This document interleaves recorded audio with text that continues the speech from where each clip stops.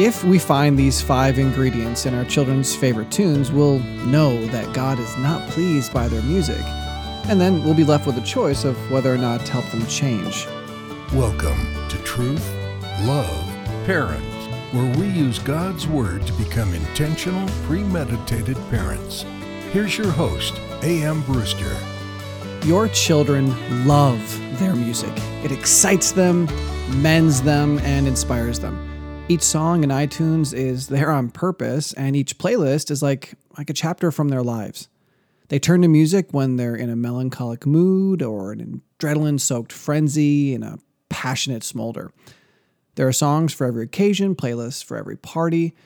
And, we couldn't escape it if we wanted to. It's behind every movie fight scene in every store and rumbling through every sports arena. For some, music isn't just life, it's everything they wish life could be. But regardless of how well the song tells our stories or how it makes us feel, the Christian should desire to give Christ the preeminence in all things. This means that we must test our music and our children's music against the Lord's beautifully sufficient and perfect standard. God loves that which gives glory to his character and hates that which steals the glory due him. So the question for today is, does God love or hate your kids' music? But more on that in a minute. We strive in every episode to give you Christ-honoring, family-applicable truth. If we've done that, will you do something for us? Please rate and review us on iTunes. If we've earned a 5-star rating, then let people know. And if we haven't, then let us know how we can better proclaim God's truth and love. Rating, reviewing, and subscribing will only take a few minutes, and you only have to do them once. But you can also share every episode and comment with questions or suggestions. And the more you do these, the more people we can reach with God's truth. Now, back to the topic at hand. And don't forget that we also have robust episode notes in PDF form on our website, and I'll link that for you in the description. All the boys who live at Victory Academy have many things in common. One of those commonalities, in fact, is that they all listen to music their parents don't approve of. Even the ones whose parents let them listen to questionable songs, they still have a steady diet on the side of tunes their parents probably don't know about. And you know what? It was true of me too. During my teen years, I slid far from God and my parents, and though I can't blame my music, I can say with all certainty that it strongly encouraged my rebellion. But in order to know if God is pleased with our and our children's music, we need to understand this biblical concept called glory. What is glory? Well, it's not a word that we use often in our daily language, but it comes up in the Bible a lot. Basically, to glorify something in a biblical sense is to give a high opinion of it. We say that if something has been over-glorified, that we have been made to think something too high about it. 1 Corinthians 10:31 informs us that we cannot over-glorify God. We must give a high opinion of God in everything we do, and that includes the mundane acts of just eating and drinking. But have you ever thought about how one can glorify God simply by drinking a cup of water? Well, it's helpful to understand that God can be glorified in 2 ways. Number 1, he can be glorified directly. When we use our auditory and visual cues in our communication, and our audience walks away understanding that we were deliberately pointing to God, he is glorified directly. This happens in preaching, sacred art, and Christian music because the theme is clearly understood to be about nothing other than God and his truth. Of course, we can also glorify him indirectly. Indirect glorification occurs when the audience has prior knowledge that allows them to see beyond the surface communication to the deeper truths. For example, to anyone with eyes, a flower can be described as colorful or beautiful. A dozen roses can communicate love and desire. But a Christian who looks beyond these simple concepts and views the flower as a stunning creation of God, a symbol of his power, has seen the glory the flower brought God indirectly. Psalm 19:1 depicts this simply with the lines, "The heavens are telling of the glory of God, and their expanse is declaring the work of his hands." So first of all, we need to understand that everything either glorifies God directly or indirectly. But second, we need to realize that in the same way we glorify God indirectly or directly, his glory can be stolen indirectly or directly. A profane tongue will tear down the opinion someone may have of God. A graduate of a Christian school turns his back on God's truth and fills social media with atheistic philosophies and harsh criticisms about God and religion. This is one way of directly stealing God's glory, and things like this happen all of the time. It's sad how filled YouTube is with videos of people just wanting to tear down the God that they supposedly don't even believe in. But number two, it's actually far easier to indirectly steal God's glory. See, when we take credit for His working in our lives, we raise our own estimation in others' eyes and undercut His. In fact, anytime we don't acknowledge God in our lives, we're ignoring Him and indirectly offending Him. Please understand this is not somehow more acceptable or quote-unquote not as bad, because sins of omission are just as sinful as sins of commission. So today's specific focus is whether or not our secular music glorifies God. Let me say from the outset that I believe secular music can and often does indirectly glorify God. This is definitely not going to be a podcast about if it has a guitar and drums, it's sin. That's not what this is about. In order to determine if our music does glorify God, we need to look at 5 things that God specifically says He hates and that are oftentimes in most secular music. When we find these 5 ingredients in our favorite tunes, we'll know that God is not pleased by our music, and then we'll be left with the choice whether or not to change. And the same thing goes with our kids. If we find these elements in our children's music, we'll know that God's not glorified by their music, and we'll be left with the choice whether or not to help them change. Also, allow me to say that many of you listening today have young children, likely, who potentially haven't been introduced to what we commonly think about when we say, quote-unquote, secular music. But if the song wasn't written directly to or about God, then it is secular. Mary Had a Little Lamb, all the songs in My Little Pony, and the music careening through each Disney movie is either going to indirectly glorify God, or it's going to indirectly steal what belongs to Him. So let's start with the most obvious thing God hates about much secular music. We're going to call this perversion. According to Webster, a perversion is something that improperly changes something good. Biblically speaking, perversion is everything that God created that sin confiscates for its own devices. See, God created sex, but sin perverts it. God created speech, but sin perverts it. Profanity, lying, sinful sexuality, greed, dishonesty, rebellion, hatred, lust, and immorality are just a few of the examples of common spiritual perversions. And if you turn on the radio or skim through iTunes Top 10, you'll likely encounter perversion before you finish the first 3 songs. But God says a couple things about this. In Psalm 34:13, He says, "Keep your tongue from evil." In Proverbs 17:20, He says, "He that has a perverse tongue falls into mischief." And Proverbs 10:31 says, "The perverted tongue will be cut out." Ouch. It's a sad reality that the vast majority of pop, rap, country, R&B, alternative, and rock that our kids are filling their minds with teem with perversion. Whether it's rebellion against authority, criminal activity, or the ever-present sexuality, today's popular music is brimming with it. Many of the songs directly offend God by speaking ill of Him, and all the other perversions indirectly offend God because they put the focus on that which He hates. So if your children are listening to music that contains lyrics that are clearly anti-biblical, clearly perverting God's original intent, then we know that God hates their music. The second thing we need to watch out for is very closely related. It's called suggestion.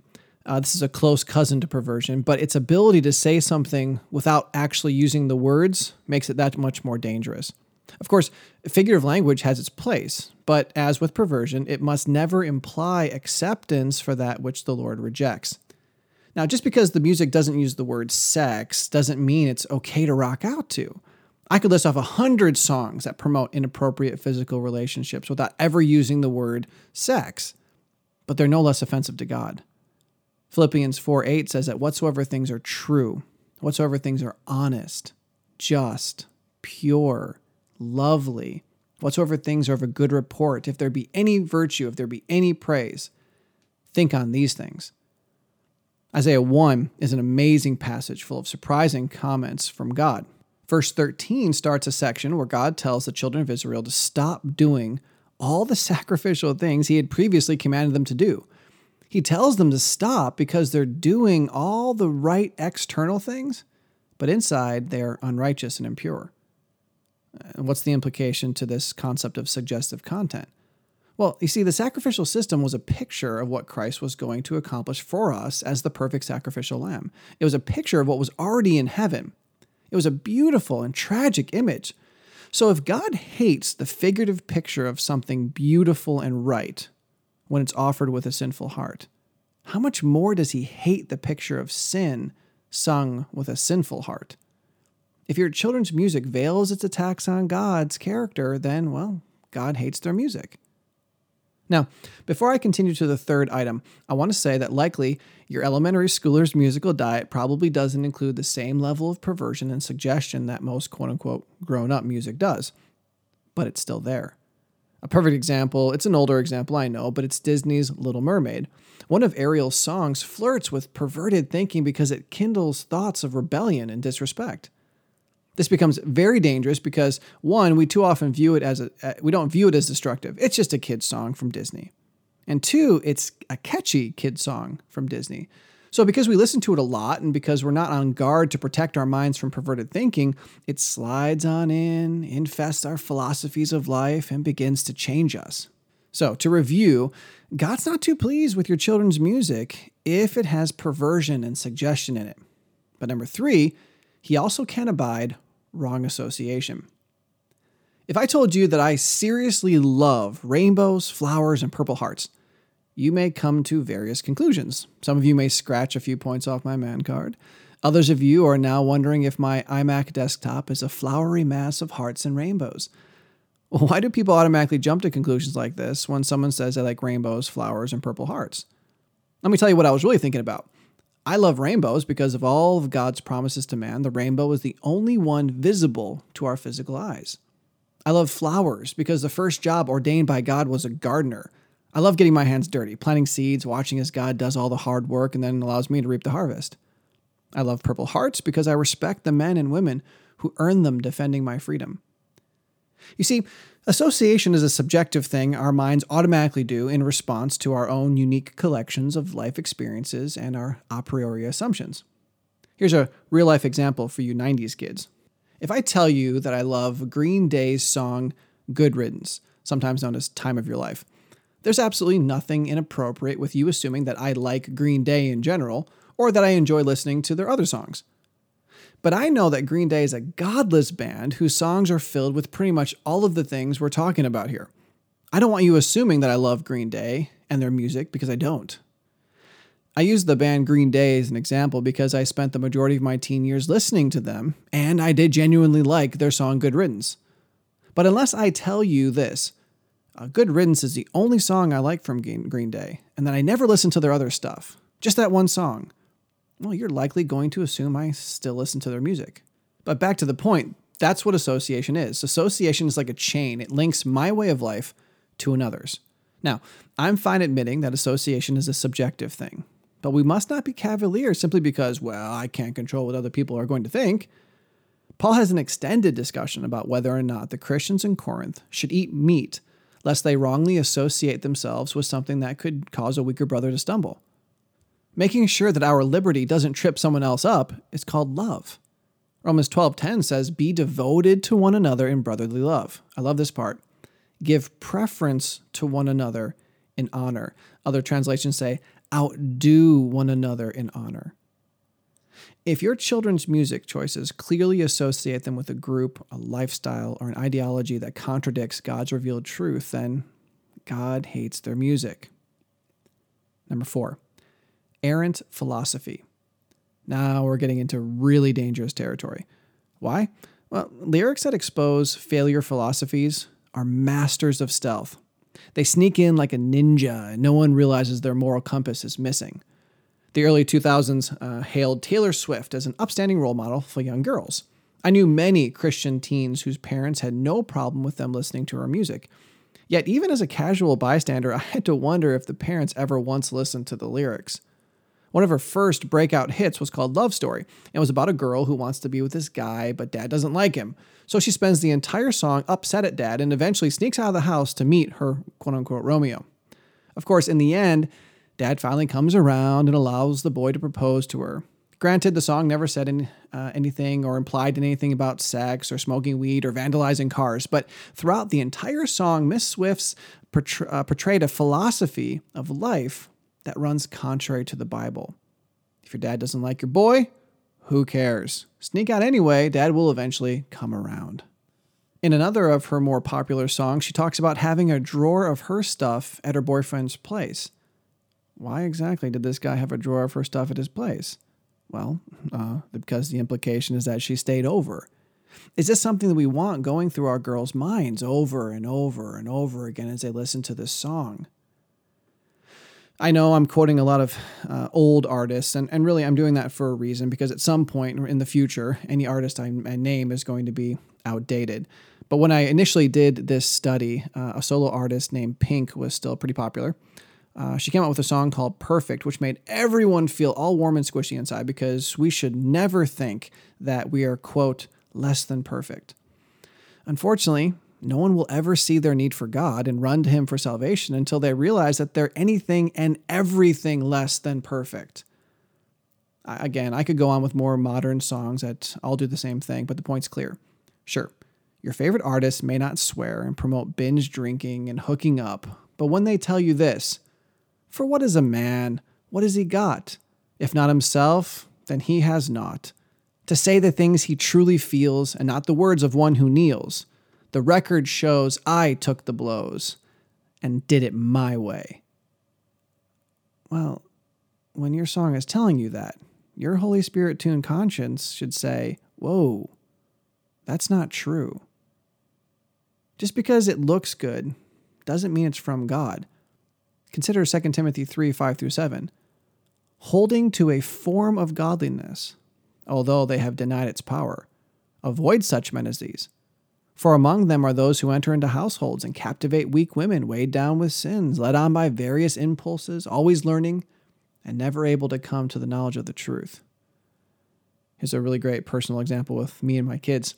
My wife and I once played Rooster Hannigan and Lily St. Regis in the musical Annie.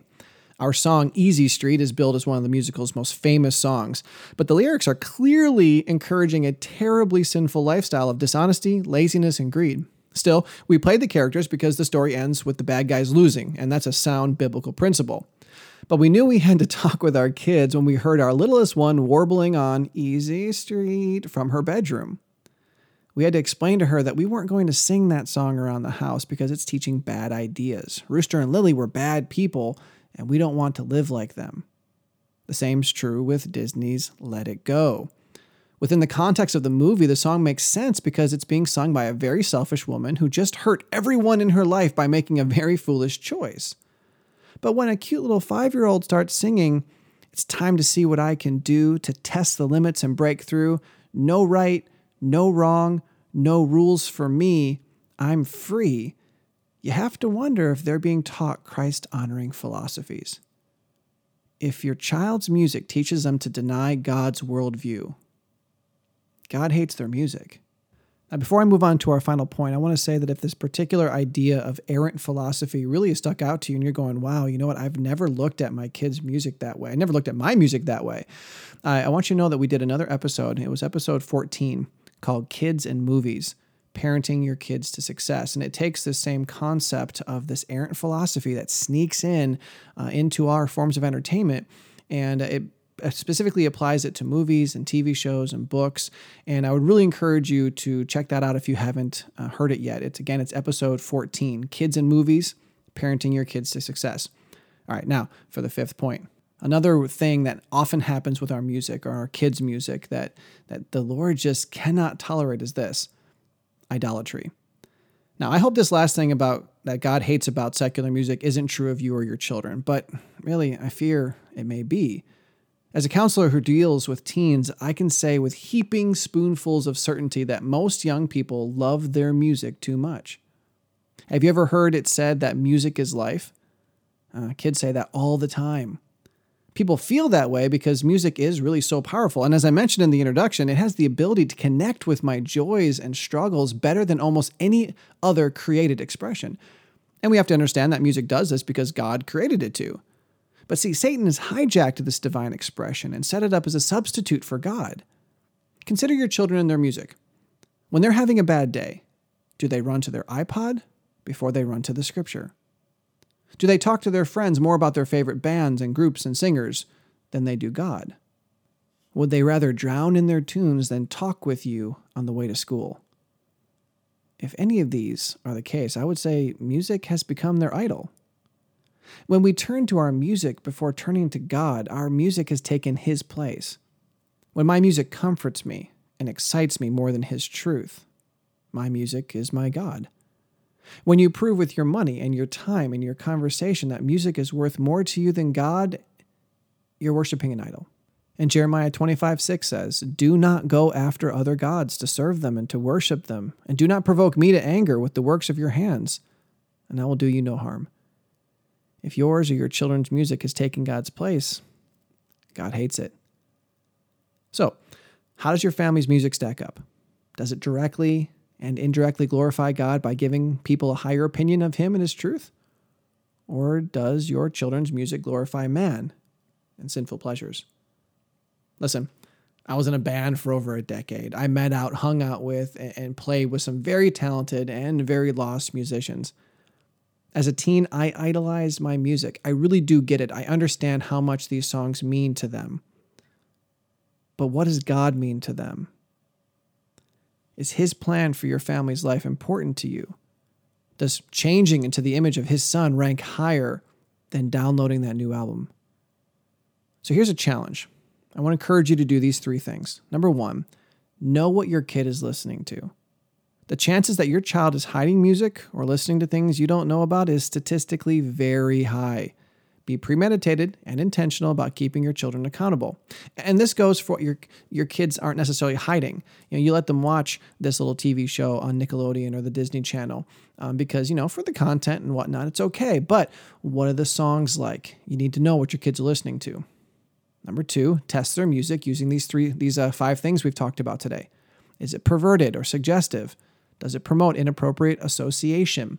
Is it filled with errant philosophy? Has it become their God? And be honest. Compare their songs to God's truth. And number 3, ask for help.